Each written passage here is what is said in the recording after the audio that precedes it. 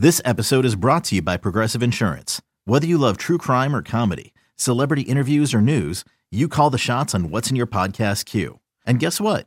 Now you can call them on your auto insurance too with the Name Your Price tool from Progressive. It works just the way it sounds. You tell Progressive how much you want to pay for car insurance, and they'll show you coverage options that fit your budget. Get your quote today at Progressive.com to join the over 28 million drivers who trust Progressive. Progressive Casualty Insurance Company and Affiliates. Price and coverage match limited by state law.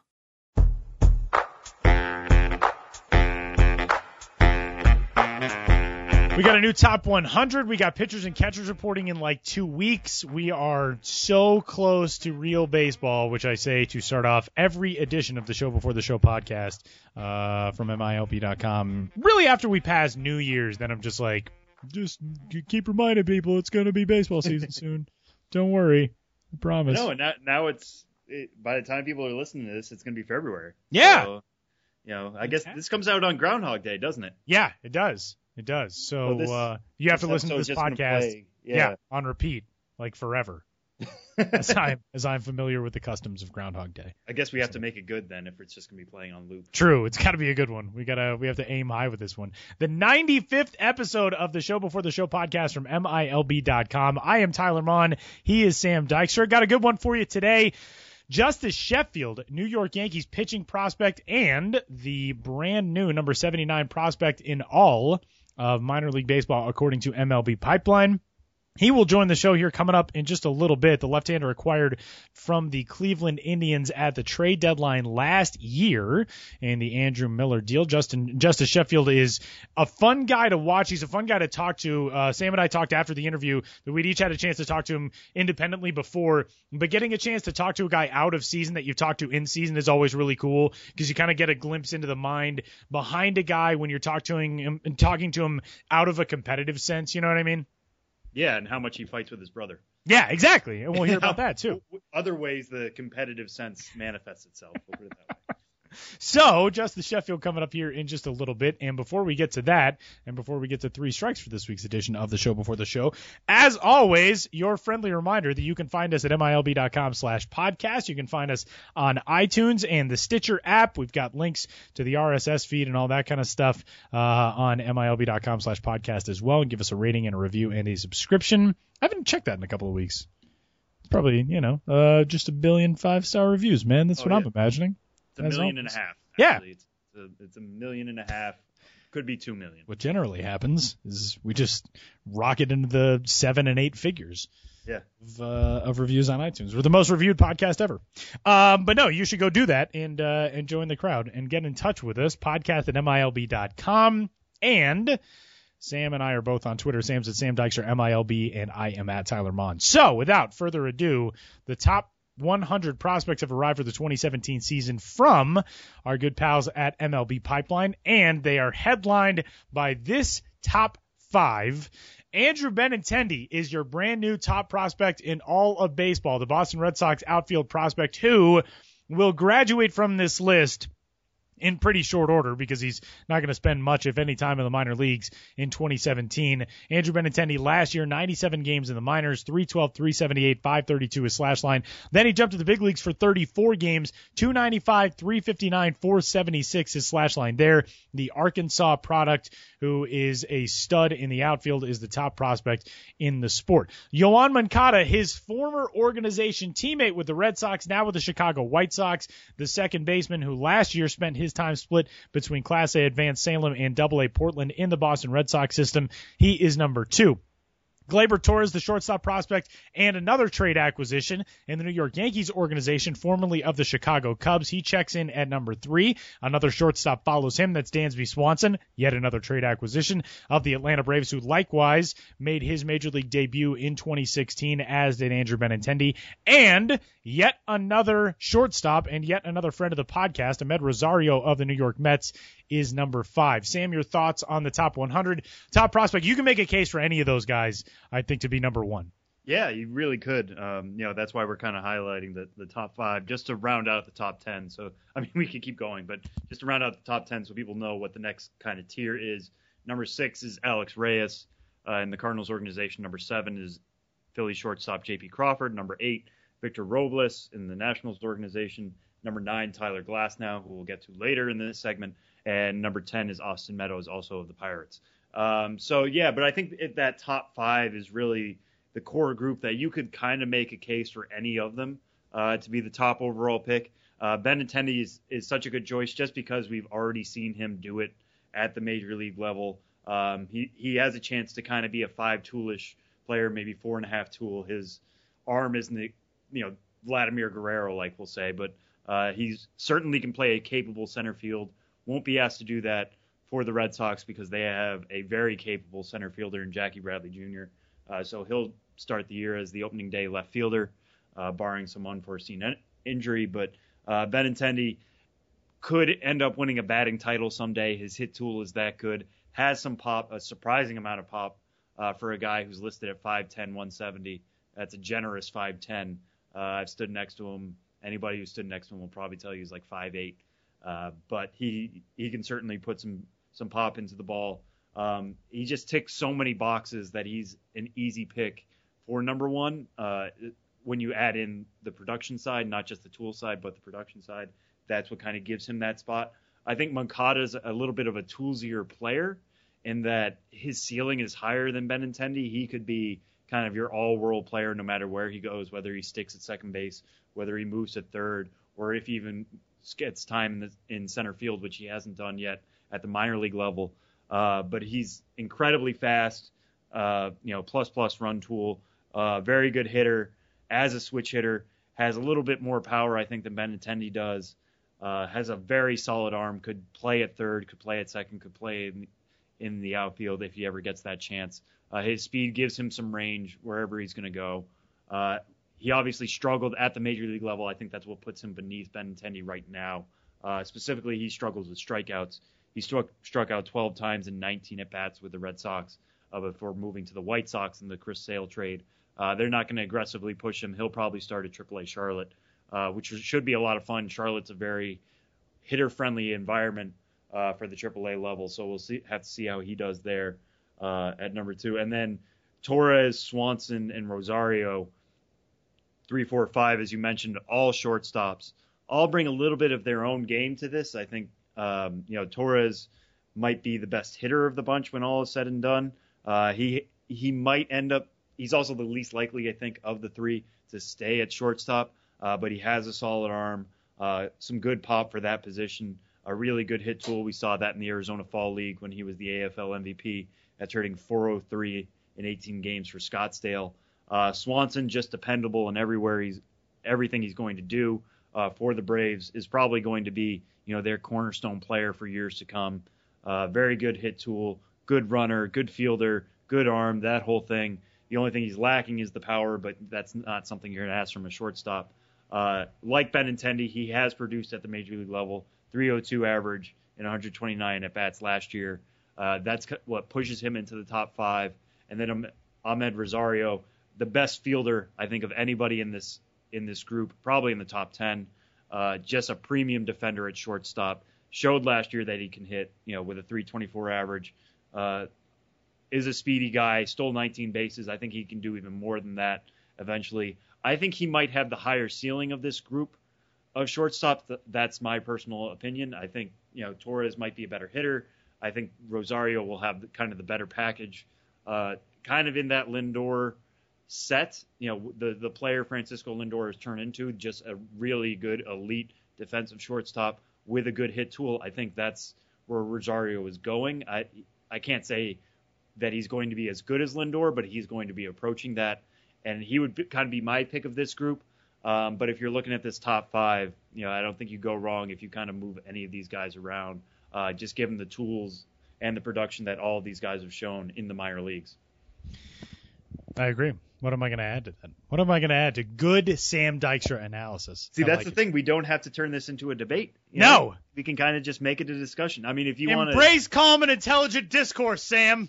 That's what we like. That's fine. One thing that we noted before we started the show today, Lucas Giolito's fallen a little bit. The former Washington Nationals top prospect, the former top pitching prospect in baseball, is back at number 12 now. And another thing that stands out a little bit is that among pitchers, there are only 3 pitchers in the top 15 prospects in baseball. It doesn't necessarily mean anything. It's kind of an interesting numbers game, but you mentioned Reyes at 6, and Tyler Glasnow at 9. Giolito slotted in there at 12.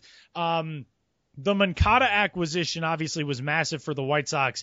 The Giolito thing, people seem to have fallen. That star has fallen a little bit. I don't think people are off of his bandwagon entirely, but it's certainly not what the focus was around him going into 2015 or 2016 as of right now. Yeah, I mean, that's kind of what happens when, you're most going to get seen, at the major league level. That's where it's so much easier to get highlights. It's so much easier to watch these guys. It's easier for everybody to see that across the country. And for him, he really struggled at the major league level. And you hear these stories, our reports, other people's reporting, whatever, people we've talked to, he's throwing mid-90s, touching high 90s at times in the minors. And then he comes up to the majors and he's struggling to get into the low 90s. And, when that doesn't show up at the major league level, you're going to get bashed around a bit and throw in that he really struggled with control. That's when you're going to see somebody's stock slip. The whole point of development is to put it together at the major league level. And when it doesn't happen for somebody even as talented as Giolito with all, the package of pitches that he has, that's what's going to kind of get him to go down a little bit. Mind you, he's still only 22. He's turning 23 in July. So that's why he's still a top 15 prospect here. He's headed to a new system. They're going to not rush him at all. The Nationals were looking for arms as they were competing in the NL East. The White Sox are not going to, they're a rebuilding team right now. They're only going to bring him up when he's ready. So, he has every chance to rebuild his stock in 2017. But that's what causes a guy as talented as him to kind of slip for now. Some other interesting notes and numbers. The New York Yankees lead the way with 7 prospects ranked in the top 100. That's the most of any organization. The White Sox are behind them with 6. The Atlanta Braves on the National League side also have 7. So the Yankees and Braves in the American and National League lead the way. Like I said, the White Sox have 6.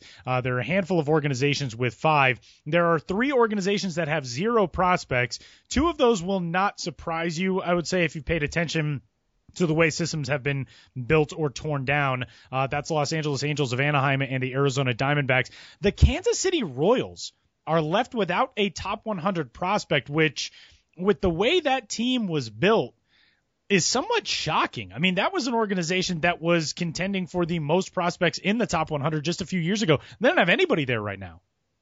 Yeah, I mean, I think you could certainly make the case for Matt Strahm. Yeah. A guy who showed he can pitch in a major league bullpen last year really, really well. Should be a starting option for them at the very least if they decide to go that route this year. He's probably somebody right on the cusp. So they're not exactly devoid of talent in the same way I would say the D-backs are. But, yeah, it is kind of shocking to see a team that, we once thought of as just churning out talent, all homegrown, not just be there. And part of that is not great drafts, obviously.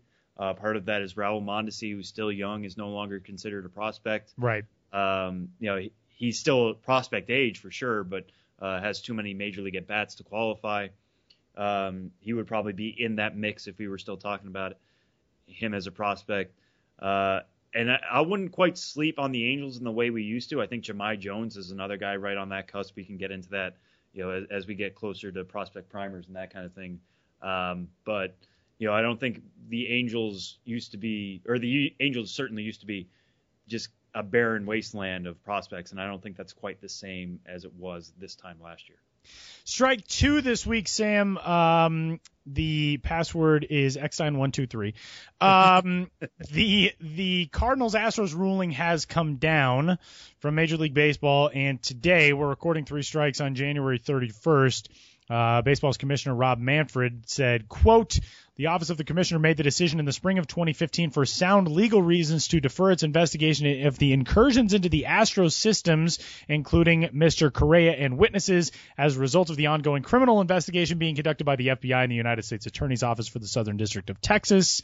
That comes on the heels of baseball announcing its punishment for what came out of the hacking scandal between the Cardinals and Astros. The Cardinals will forfeit their top 2 picks in the 2017 Major League Baseball first-year player draft. And $2 million, is it $2 million is the financial penalty?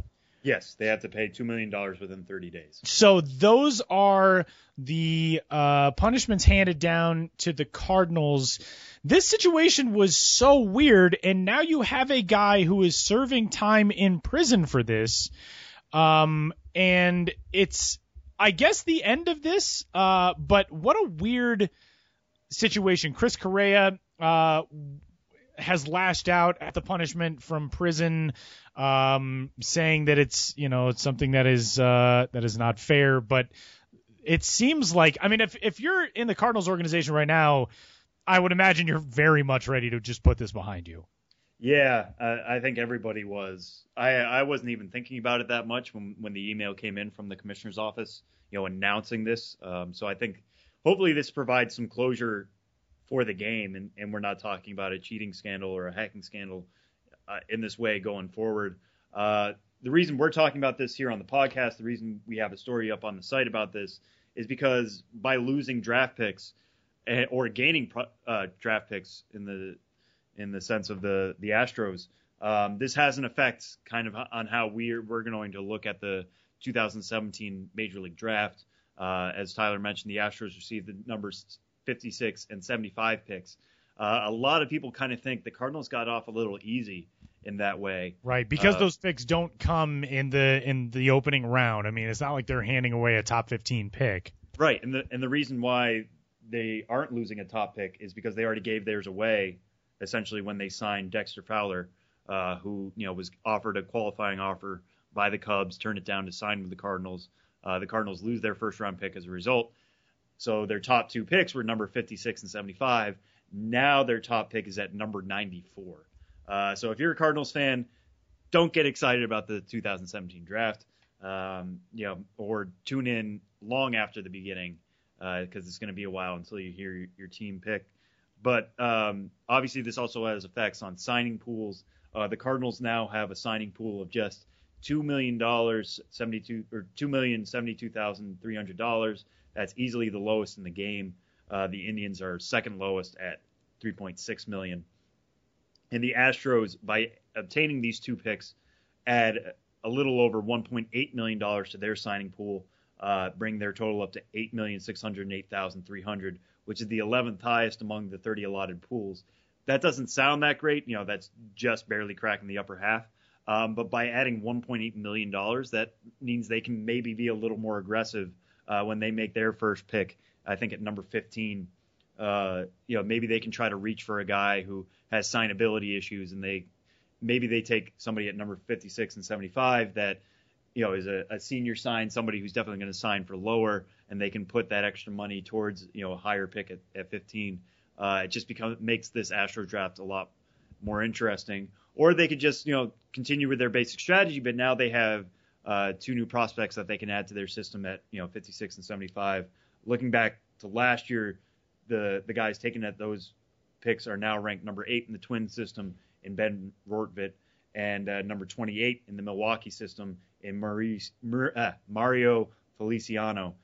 So there is some value that can be added there. It is not nothing, to use a double negative, but the fact that the Cardinals aren't giving away exactly a top pick has a lot of people in the industry kind of thinking they got off a little easy. Former Cardinals staffer Chris Correa, by the way, is serving 46 months in jail, and he has said, as he did in court, that he only hacked the Astros to see what they had hacked from the Cardinals. So it turned into like this weird shadow game that obviously was did not come out the way that Chris Correa would have liked it. So this story appears to be done, as we know right now, but the lesson is, don't go hacking. Strike 3 this week, Sam, as we get close to the final stages of prospect projections. National League Central is out. Some intriguing prospects in that division in every organization, and it seems like so many of the names that we've been waiting to break through in the National League all come from that division. You know what I mean? And they've done it with the Cubs, they've done it with the Pirates, but the Brewers now, a very interesting system. There's a lot of names in this division still.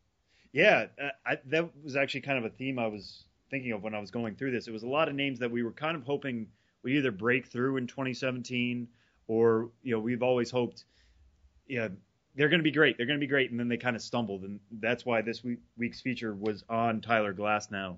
I think he's kind of perfect for that. He was actually the feature of last year's prospect projections in the NL Central because we thought, 2016 was going to be his year of ascension. The projections kind of bared that out. They actually think he's going to be better this year. The projections for him this year are rosier than they were last year. A lot of that has to do with the fact that he posted a 1.87 ERA with 133 strikeouts and 110 2/3 innings for AAA Indianapolis. The reason why he's not a graduated prospect yet, though, is he did have his stumbles with Pittsburgh. In 23 1/3 innings, he gave up a 4.24 ERA and walked 13 batters. As has always been the case with Glasnow, he's got killer stuff. He's got a double plus fastball, a really good curveball, changeup that's going to kind of keep you honest, especially against minor league hitters. Still kind of working on that against major league hitters, but he really struggles to find the strike zone. Throughout his minor league career, he's averaged right about 4.4, 4.5 walks per 9 innings, which is on the high side. The interesting thing from Steamer's point of view, they still think he is of value, even if he can't find the strike zone with any regularity. They project him to have a 4.7 walk per 9, which is above his career average. But over 200 innings, again, using the Steamer system like we do, this is over a full season. Over 200 innings, they would see him have a strikeout per 9 of 10.0, which would be, I think, 11th best in baseball. And he would be worth 3.1 WAR, which puts him third among Pirates starters behind Jameson Taillon and Garrett Cole, who we already know are two locked-in members of that rotation. Glasnow is going to compete for a rotation spot this spring. We'll kind of have to see how that works out, whether they think he still needs to iron out his control issues in Indianapolis in April, or if they're just going to throw him in the deep water, see how he swims come opening day. But, what's going to separate him from being just a good pitcher, number 3, number 4 starter in the majors to being a potential ace is ironing out those control issues, like I said. He talked to our own Alex Kraft a couple weeks ago for a Q&A that's on the site that's linked to in the projections piece, saying he's kind of struggled with his length.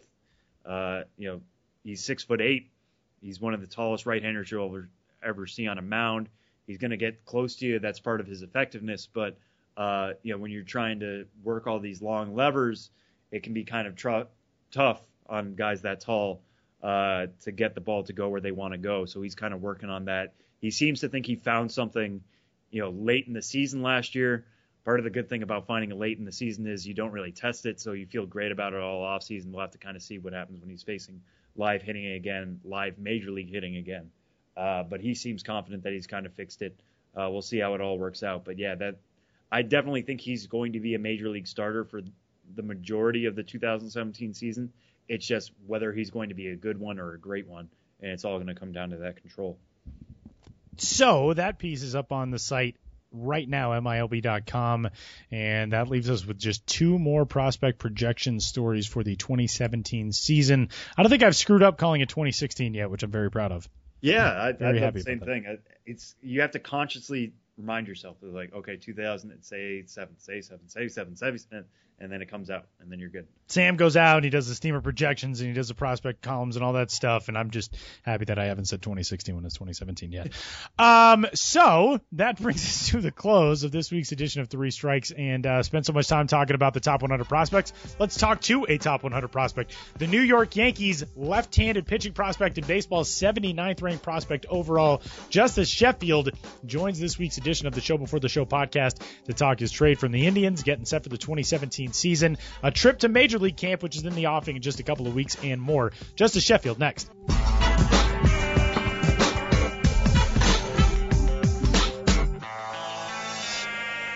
The 79th ranked prospect in all of minor league baseball joins this week's edition of the Show Before the Show podcast. New York Yankees minor league left-hander Justus Sheffield. Welcome, man. How are you? How's the last few weeks of the offseason treating you? It's been good. I'm actually down here in Tampa already. Just getting ready for spring training and getting ready for for the 2017 season.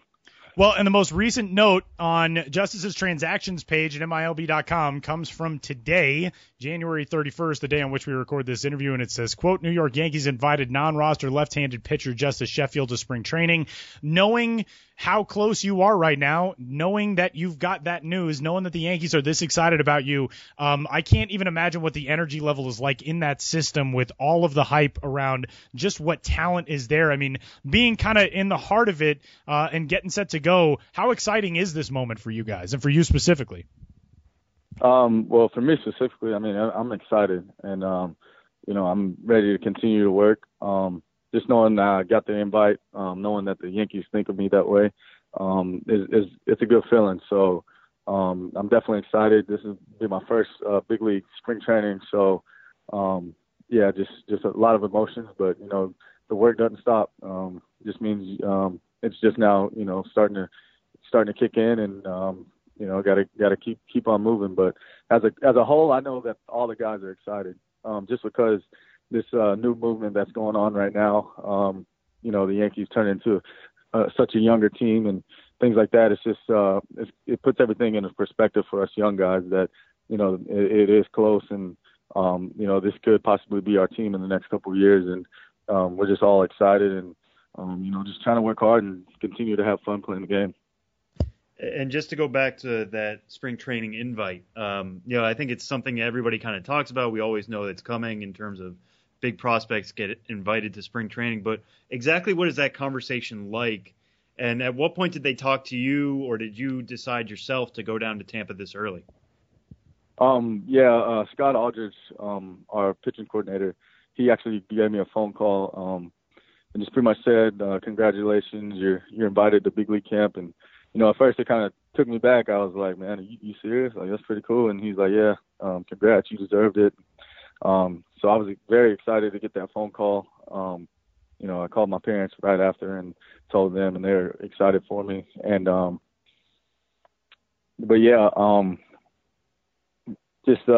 was just a lot of emotions running through. And, it's the first step to actually, getting to the big leagues. So, just getting up there and getting to meet the guys already on the 25-man roster, also the non-roster invites. I came over kind of late in the season. I think it was August when I got traded, so I wasn't with the Yankees very long.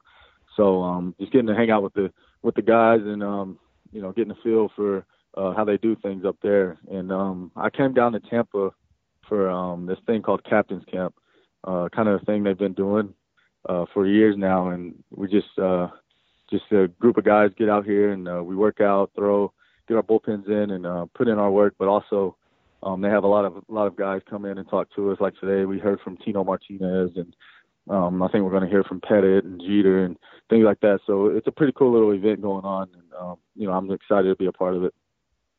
Yeah, and I'm glad you mentioned the trade in there. We should set up exactly how you got into the Yankee system last year.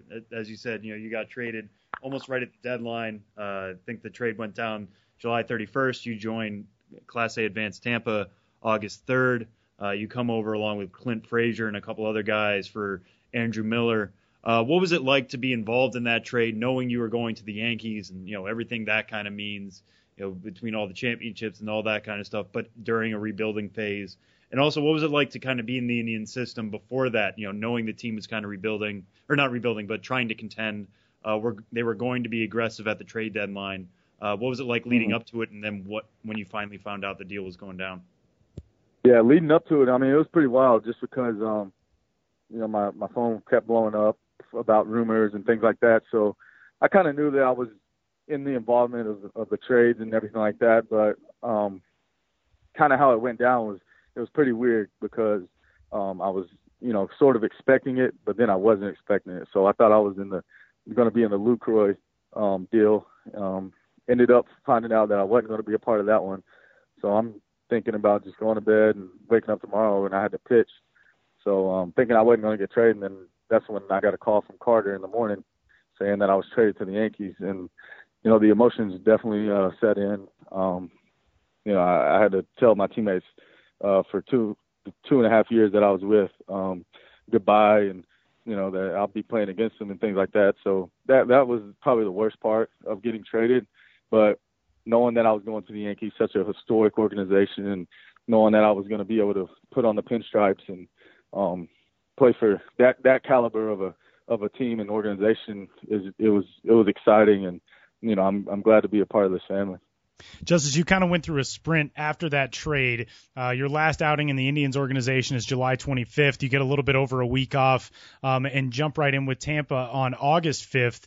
But right at the end of the season, you get promoted to Double-A, go out for an outing with Trenton, fantastic in your first outing with Trenton, and then all of a sudden you're in the playoffs in Double-A and get a chance to pitch a couple of times in the postseason for the Thunder. Being at a new level and the adjustment that had to come along with that, to finish your season with that experience, what does that give you now going into 2017, knowing that, it hasn't been a ton of exposure, but now you've already got, close to 13 innings at the Double-A level. You've gotten to see some advanced hitters there. What does that do for you now going into this year? Well, for me, I try not to make too many big adjustments. Just try to stick to my game and go out there and keep things simple. I felt like that if I kept things simple on the mound and went about my business the way I usually do, then things would work itself out. And that was good to go up there and get my feet wet. And it was also awesome because I pitched against my former teammates from the Indians, which was pretty ironic how things happened, but yeah, it was good to get my feet wet and see what the difference was between Double-A and High A, which I really don't think it was too big of a difference unless you make it hard on yourself. I feel like that's the biggest thing. And just to kind of go back to the trade for a quick second, there's this always something I find interesting talking to guys who get moved like this, because you don't really see this in any other profession. On one hand, you're traded away from an organization. On the other hand, you're traded into another one. So you're kind of, sent away from one, but taken into another, and one side really wanted you. How do you kind of view that when you are moved in that kind of way? When you kind of sit down and look at a trade like that, how do you kind of feel about it? Yeah, well, I knew that the Indians were definitely going to be World Series contenders, as you've seen from last year. So I knew that there was going to be moves that had to be made, and I understood the business part of it and how the Indians wanted to win now. And so I just kind of had to look at it like that. So a lot of people ask me, are you mad at the Indians or how do you feel about them wanting to get rid of you or things like that? But, the way I look at it is, and the way I was told was they had to give up a lot to receive a lot. And as you can tell, Andrew Miller was a huge piece and part for them in the World Series. So I just look at it like that. And just going over to the Yankees, like I said, they, turning things into like kind of a newer young crowd or young players. That's exciting for us minor league players. It really just shows that, that the Yankees are changing their ways and wanting to move to this young movement. So, like I said, it just gives us hope and gets the young players fired up. And as you're entering your first full season with the Yankees, only 6 starts in the organization so far, as you're in captain's camp right now, what is your kind of focus? Where are you kind of looking to improve, or what are you working on, as you potentially return to the Double-A level to start 2017?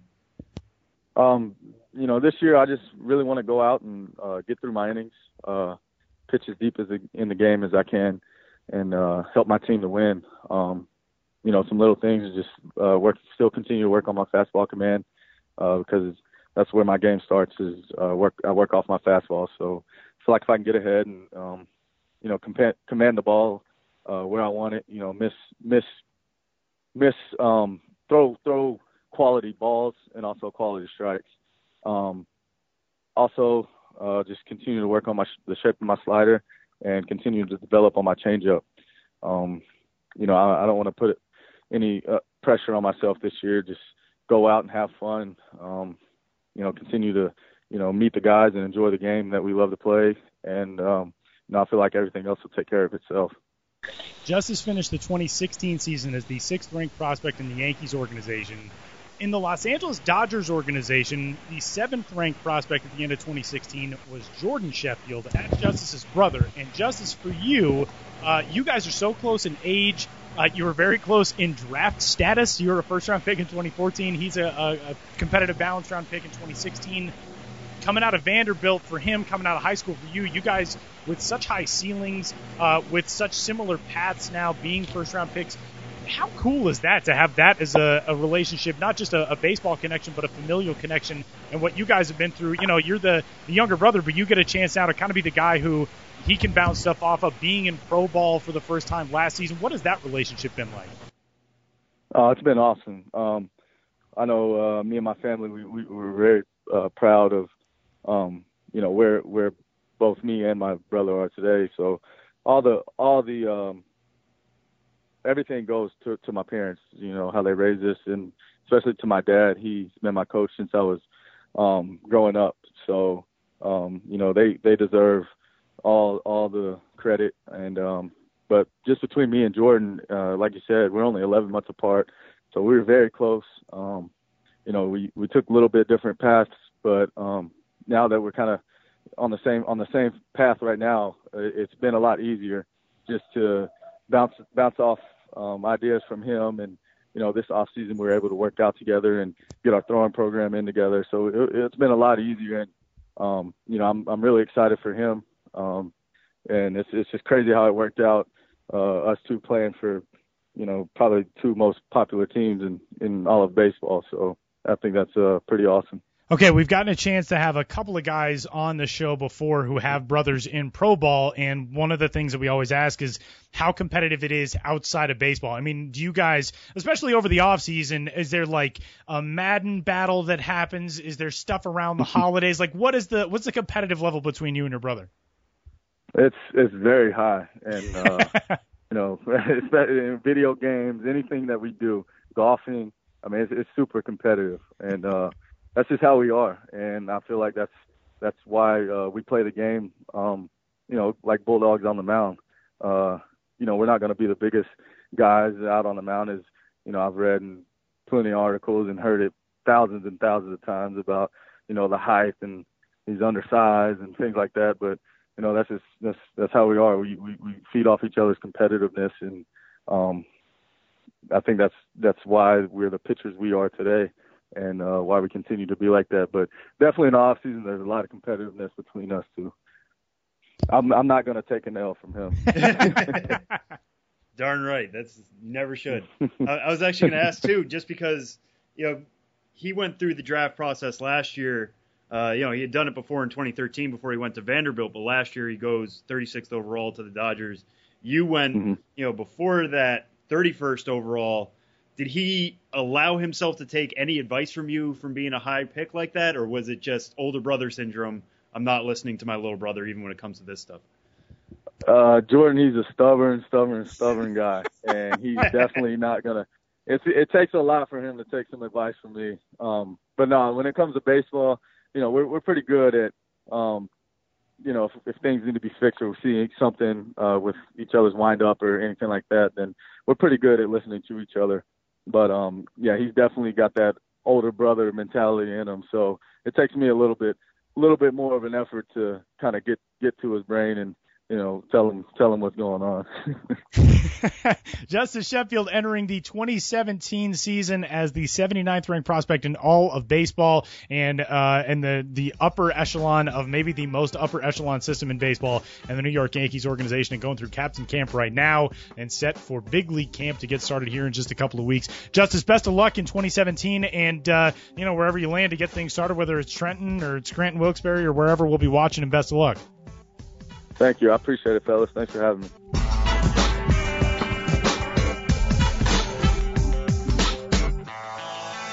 Well, the closer and closer that we get to actual baseball season, the closer we get to the end of rebrand / refresh / new logo / exciting new designs and all that kind of stuff season. And we bring on Benjamin Hill to discuss one of the latest and maybe the last for 2016, 2017. Hi, Ben. Hi, yeah. Hi, Tyler. Hi, Sam. Is this it? Hi, Ben. Every time I say this is it, it isn't it. So we're getting towards the end, though, and refresh, rebrand season. I call it Riri season, just like Riri's Rihanna's perfume is called Riri. So I didn't even know Rihanna had a perfume. It'll be I'm not cool. There will be a team that'll be like, hey, we have a new look for tomorrow. Oh, by the way, tomorrow will look like this. You never know. Well, the newest for the minor league scene for the 2016-2017 offseason is the Class A short season Lowell Spinners in Lowell, Massachusetts, the affiliate of the Boston Red Sox. And they've gone very Red Sox themed, as you would expect. Most of the Red Sox affiliates, if they're not even named Red Sox, they've gone that way. But a new look for Lowell, which incorporates an alligator. It does. The Lowell Spinners have always been called the Lowell Spinners ever since their 1996 inception, and always been a Boston affiliate and always had, Boston-esque colors. But this logo they're unveiling tomorrow, I talked to Dave Heller, the owner of the team. He took over last year and, without time to really, institute whatever changes he wanted to make. So I think with this rebrand, and I'm sure with other aspects of the Spinners experience, you'll see some changes as new ownership pretty much always brings some sort of change. One way or the other. But the new Lowell Spinners look, the big difference, there's always been in Lowell with the Spinners, the baseball bat spindle logo, which is a reference to the textile mills, producing yarn and thread. And, Lowell was a big part of the Industrial Revolution with the textile mills, and the Spinners name has always reflected that. The mascot is named Canaligator because Lowell has a extensive series of canals. I've been told more canals than any place in the world except for Venice. There are more canals in Lowell, and that was originally more than Amsterdam.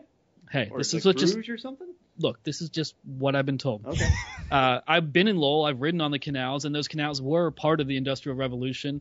I don't really know the ins and outs of powering a mill in the 19th century, but the canals were central to that. So all of this lead up and all this babbling I'm doing is to say the new logo really emphasizes that aspect of the Spinners. In addition to the spindle baseball bat, which can still be seen in various forms, Canaligator is seen emerging from the Lowell skyline, and Canaligator is swinging the spindle bat. Canaligator is, of course, named after the canals that are a big part of Lowell's history and are still part of the present, and the Lowell skyline can be seen in the back with some of those industrial textile mill buildings. Again, I have been to Lowell a couple times, and those mills are still very much part of the landscape, and as you often see in cities, in the 21st century, in this very post-industrial world that most of us are living in the United States, those mills have been reclaimed. They are businesses, they are warehouses, they are loft-style apartment buildings. So they're still very much part of the Lowell landscape, kind of similar to various minor league locales, like you go see the Durham Bulls, and that's in the tobacco district, and you see a lot of those old tobacco warehouses and cigarette factories have been repurposed, and that's happened in Lowell. So that's really the gist of the new logo. Check it out on MILB.com, my story, and of course check out the Lowell Spinners site. And they also always been a Boston Red Sox affiliate, but are now using specifically the Red Sox font with spinners across the chest for the home jersey, Lowell across the chest in the road jersey, an L hat in the Red Sox font that they'll be wearing, I believe, on the road. And they still had that spindle baseball bat logo as an alternate cap. And for something like this, I know you said, this is Dave Heller's team. He owns the team. He also owns the Quad City River Bandits, Billings Mustangs, and Wilmington Blue Rocks. So personally might not have an affiliation with the Red Sox outside of, the player development contract. But, how much does that kind of come into play? Would the Red Sox have to approve, this type of font? Would they try to push this type of font on an owner? What's that kind of relationship with, especially when it's, this big of a callback? I don't, being that the Spinners aren't owned by the Red Sox, I don't know what the specifics of that kind of negotiation is. I would be surprised if the Boston Red Sox specifically tried to, pressure the Spinners to do that. I think when it comes to logos, it's, the minor league team is going to have their say in how they want to represent the product. And of course we see that all over the minor league landscape with, the irreverent, very non-parent club specific identities we've had all across the minor league landscape. But I don't know what the specific permission issues are in terms of if that font is copyrighted specifically to the Red Sox, which I imagine it is in some way, shape, or form. But I don't know exactly how that came about in terms of using that specific font. But you can see it right off the bat when you look at the logo and the jerseys. That how would you describe it, Sam, that Boston Red Sox font? It is... it's just... Iconic. That's what you say when you don't know how to describe something. Old-timey baseball font. Like, you know what the Red Sox logo looks like. The Red Sox font looks like. That's how I describe in the article. They're using the Red Sox font. You know what it looks like. I'm not even going to bother explaining Here's a picture. Here's a picture. It's just swapped in with spinners. I'm sure that'll come in handy if they ever, do a Futures at Fenway game back there again. Well, and what's interesting, too, is the iconic, there you go, organizations in baseball. I mean, the very old school and revered organizations in baseball, their minor league affiliates really fall in line a lot behind the look of the parent club. The Red Sox, I mean, obviously the Pawtucket Red Sox and the Salem Red Sox are AAA and Class A advanced are going to look very much like the parent club, even though Pawtucket has the bear logos and has the weird paw prints going across the bills of the cap. But even the teams that aren't named Red Sox look very similar to that. The Portland Sea Dogs do. The Greenville Drive use the same typeface font on their jerseys and in their logos. And Lowell, obviously, this is the same. The New York Yankees, Scranton Wilkes-Barre Rail Riders, I mean, they've got pinstripe uniforms, the navy blue color scheme. Trenton Thunder are similar looking. Obviously, the Tampa Yankees are the Class A advanced level. So these older organizations it's not surprising, I guess, that the affiliates try to fall in line in merchandise on the heels of the most successful merchandising organizations at the major league level. Right. And I think in most cases, proximity is the biggest reason for that, is that the major league organizations that are the most established and therefore iconic are often on the East Coast. And the East Coast and a little bit into the Midwest is really the only locale in which you're a major league club that you can cluster your farm teams around you. So said farm teams will actually want to capitalize on the parent club look because their fans are fans of your minor league team and also the parent club. And I think the closer you get to the major league city, Lowell is obviously pretty close to Boston, then the more connections you're going to see between the minor league identity and the major league identity. One other note, by the way, speaking of one of those teams, we had another baby logo unveiled. Scranton Wilkes-Barre unveiled a baby Bombers logo, and I really hope that it is a Scranton Wilkes-Barre New Orleans AAA championship game so we can see which baby reigns supreme of the new baby-themed logos. Absolutely. Heard a lot of chatter on Twitter that that's an alternate logo in Scranton Wilkes-Barre's case, obviously, but heard a lot of chatter that it definitely resembles the New Orleans baby cake. And I think when I added my 2 cents, as I often do, I said the baby looked like he should have a cigar in his mouth more than a pacifier because he looks like a baby who came out of the womb. Like a baby with a 5 o'clock shadow. Right. He looks like he came out of the womb with a highball glass in his hand and a cigar and, probably already had some underworld connections even before he took his first breath. By the way, Lowell Spinners thing, just real quick, Sam, then we'll switch it to you.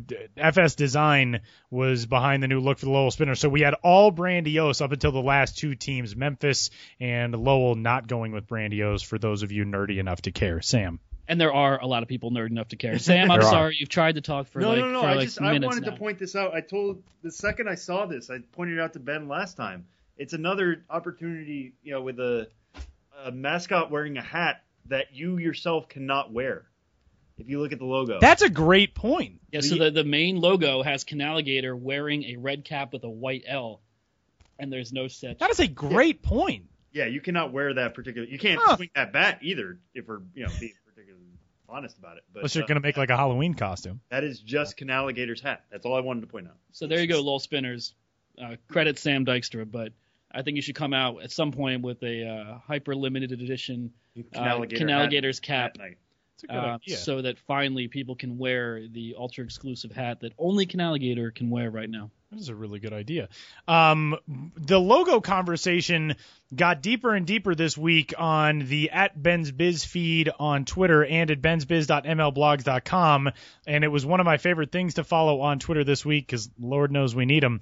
But defunct minor league baseball logos and teams. Now, this was inspired by MILBstore.com. MILBstore.com released 3 new hats, which they are nearly entirely sold out of already, for the first edition of the Hometown Collection for 2017. Now, I'm going to be writing up something later on in the month that covers some of the specifics of what exactly this entails. And I don't want to get into it too much, but there will be more of these as the season goes along, so we'll leave it at that. But the Casper Ghosts, the Denver Bears, and the Capital City Bombers were the first 3 rolled out. I'm actually recording this podcast today wearing my brand new Denver Bears hat because they did an awesome job with all 3 of those. And Ben put out the question, if you had a team, a logo that you liked, that you would like to see merchandise made of, send them in, and got some awesome responses. This was really cool. It is funny. Sometimes, especially in the off season, I just want some engagement. And sometimes it's just like crickets, no matter what I do, no matter what jokes I make, no matter what questions I ask. I ask people what sort of hats and shirts they'd wear of defunct minor league teams and logos, and man, people are really, our people are very passionate about this. Our type of people are very passionate about this topic. I got flooded with responses. Ended up turning it into a blog post where I took a lot of the tweets that I got, mostly the ones that included visuals. And so, you can talk about it. What merchandise would you like to see? But it also just functions as a larger exercise in nostalgia for things that are no longer with us. These entities, RIP, Huntsville Stars, Tidewater Tides, Oklahoma City 89ers, Modesto A's. We got it all. And as a subset of this whole conversation, Alex Friedman, the broadcaster for the Oklahoma City Dodgers, he said, hey, my favorite ever logo and team is the Vero Beach Dodgers. And he followed that up with, I have the 1995 poster of all the minor league baseball hats. And I said, hey, can you send a photo of that? And the next day, he went home, took a photo, and the next day he did. He posted 4 photos of that poster. So it's the entirety of minor league baseball circa 1995. And you can see how much the landscape has changed. And that tweet got almost 200 likes, tons of replies and retweets. It shows the depth of people's passion for this topic, and to stare at a photo of a poster of hats from 1995. So if you want to see that, it's on my Twitter feed, but you can follow the great Alex Friedman at AZ Friedman and check it out there and reminisce about what the minor league landscape looked in 1995. It really shows just once more how much one of us Alex Friedman is, because that was so in the wheelhouse of the podcast and the Twitter storm that came out of this. It was so cool to see that and to see the way everybody dove on top of it too. Yeah, and such nerdy conversation. At one point, someone chimed in to Alex and I that the Medicine Hat Blue Jays was his favorite cap from the 1995 minor league baseball cap poster. And Alex responded, oh, yeah, at one point my friends and I had a fantasy draft of the 1995 caps, and that was the number 1 pick. Wow. We're doing next week. We should do that next week. Cancel next week's interviews. Well, and you know what I think is funny, too, is I noticed I had those posters, too. I remember when you ordered a hat from, one of those companies that mailed out catalogs and you could get hats from them, every once in a while they would send you a poster and complimentary, or you could order that along with things. And so, yeah, especially if you weren't in a minor league market, you could kind of romanticize what this was like, these small towns and the little ballparks and these guys playing to climb up the ladder and all that stuff. But the visuals of those hats was so the ability to hook you, I think, grabbed a lot of us when we were young. And one of the things that I wanted to point out was Ben tweeted out or a retweet of somebody who responded with the logo of the Albany Polecats. And I don't know anything about the Albany Polecats, but they played in Albany, Georgia, not Albany, New York, for those of you wondering. And Brandy Oast responded, that was the first minor league hat that Jason owned. Jason Klein was a co-founder of Brandy Oast. And my reaction to the hometown collection hats was the same exact thing. The Capital City Bombers was the first non-hometown, Denver team that I owned a hat from. So we all identify in these regards with the looks of our childhood. And I think that's one thing that's really, really cool about this hometown collection that MILB and the Milb store are trying to capitalize on right now. Yeah, and I hadn't realized it to this week, what a deep well of nostalgia that taps into. And that's probably why this has been and will be, as it goes forward, a pretty successful opportunity for them to sell this stuff, because a lot of people miss these now defunct entities for sure. And what would you choose? Just to put you kind of on the spot, there's not a lot of, your opinion here. You're sharing everybody else's, what they're nostalgic for. If you could bring back one hat for your purchase, what would it be, Ben? Well, it's funny because I got to know minor league cities through reading the backs of Topps baseball cards. Because if you remember back then, if a player had played less than 4 seasons in the major leagues, it include all his minor league stats. So I always associated the minor league cities with guys who had played there on the Topps cards and never really thought about it visually. But I was a Phillies fan, so the only logos I really paid attention to were those of Phillies affiliates. And I think the one I do, because it's kind of ugly in a way, not in a way it is, but at the time that the Phillies had their 70s, 80s era P, I don't know how you describe that, but the 70s, 80s P. It's iconic. But the Reading Phillies at that time, they had the exact same script of the Phillies P, but just awkwardly turned into an R. And it just, even as a kid, I remember seeing that and being like, that just doesn't look right. But it was a Phillies team. It represented a place that was almost as close to where I lived as Philadelphia was. And so I always liked that. And I think I would wear that throwback 70s, 80s era Reading Phillies cap for sure. One of the we've had a discussion on the show and on Twitter before that certain minor league logos are just more than like great graphically or really aggressive or whatever. Some of them are just cute. Like the Salt Lake Bees, the little bee guy swinging a bat is adorable, and so is the Beloit Snappers, the little turtle guy who the bat is like 2 times his size, adorable. But somebody tweeted a photo into you of the Tacoma Tugs logo. Yeah. And that is like the cutest logo in the history of baseball. It's just a little tugboat. He's got a smile on his face, which we don't see a lot of smiling logos anymore. But there's this was a cool topic. Yeah, there you go. I liked it. Tyler Mon, he can come across as sort of cynical and checked out from the world. But if you want to engage with Tyler and get to his true essence, talk about cute minor league baseball logos. That is true. I won't disagree. Ben, let's move along. You've got a story coming up, which is in regard to name history in some of the cities that saw changes this offseason. Binghamton comes to mind, the Florida Fire Frogs, formerly the Brevard County Manatees, but regions, areas, cities that have long minor league histories and now enter a new chapter and looking back on some of what has gone before. Yeah, just following up on this topic, and this is something you could write a book on.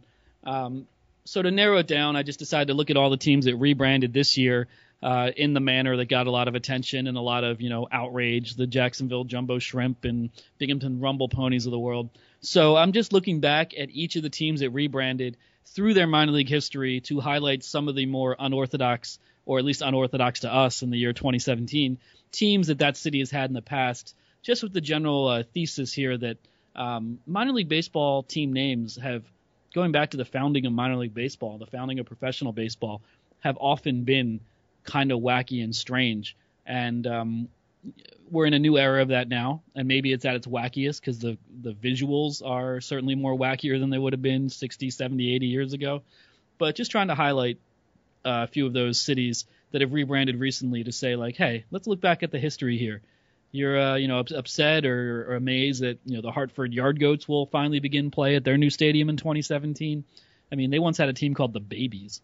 So, it's all relative. So just trying to point out that there's a lot of wackiness throughout minor league history. It's not going to be some gigantic, massive research project, which it could be, but just want to touch on that subject because people enjoy it and it's kind of a fun one to write about. And it is kind of funny when people think, oh, these wild and crazy minor league baseball names. There were teams at the beginning of the 1900s that were named.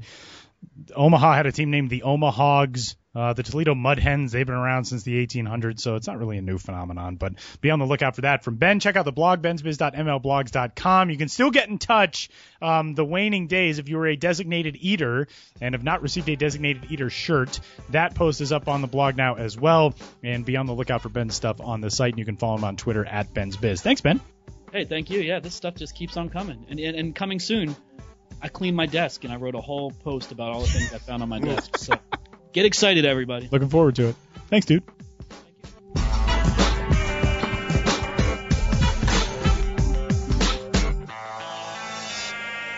Justus Sheffield, by the way, is on Twitter. Forgot to note that at the end of his interview, but he is at Top Chef, SHEFF 42, and you can find him there. You can find some pictures from his visit to New York City a couple of weeks ago, in which a bunch of the Yankees' top prospects got to take a tour of New York and meet and greet some fans and all that kind of stuff. And Benjamin Hill, of course, is at Ben's Biz, and you can find him there. And Sam Dykstra is there as well, at Sam Dykstra MILB. And I guess that's it. Did you say yours? No, people don't. Yeah, people don't need it. No, promote yourself a little bit. Jesus. He's very annoying on Twitter, is what the people say about me. No, I'm at Tyler Mon, and I apologize for not sticking to sports lately. But this is our last episode. I lied last week. Well, I guess it was only a half lie because I said it was our last episode of a non-baseball playing month. But technically that was true because even though we're recording this on the last day of January, you're not going to hear it until we're in February, and we're 2 weeks away from pitchers and catchers reporting. So there you go. Yeah. Now we have it. Yeah, that's fine. I mean, now the time has come, I think. So excited. Now, like that big red circle on the calendar that we all did on the Christmas calendars we got. So close. Holiday calendars we got. Yeah, now we can actually see it. So close. So close. So until next week, when we'll undoubtedly start off by saying, hey, we're only 1 week away. Enjoy your Groundhog Day edition of the Show Before the Show podcast. Get in touch with us, podcast at MILB.com, where you can find us on social media as well. And until next week, thanks for tuning into this one. We'll talk to you then.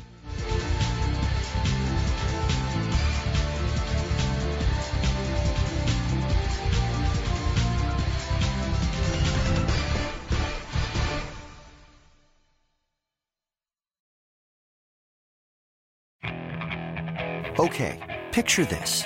It's Friday afternoon when a thought hits you. I can waste another weekend doing the same old whatever, or I can conquer it. I can hop into my all-new Hyundai Santa Fe and hit the road. Any road. The steeper, the better. Because my all-new Santa Fe is available with H-Track all-wheel drive, so I can hit the trail without a worry in the world. Heck, with 3 rows and best-in-class rear cargo space, I can pack the whole family in with all our gear. We've got available dual wireless charging for our phones, so we'll never lose touch with civilization, and we won't lose touch with the primordial power of Mother Earth. So which is it? Waste the weekend or do something a little more epic? And conquer it in the all-new Hyundai Santa Fe. Visit HyundaiUSA.com or call 562-314-4603 for more details. Hyundai, there's joy in every journey.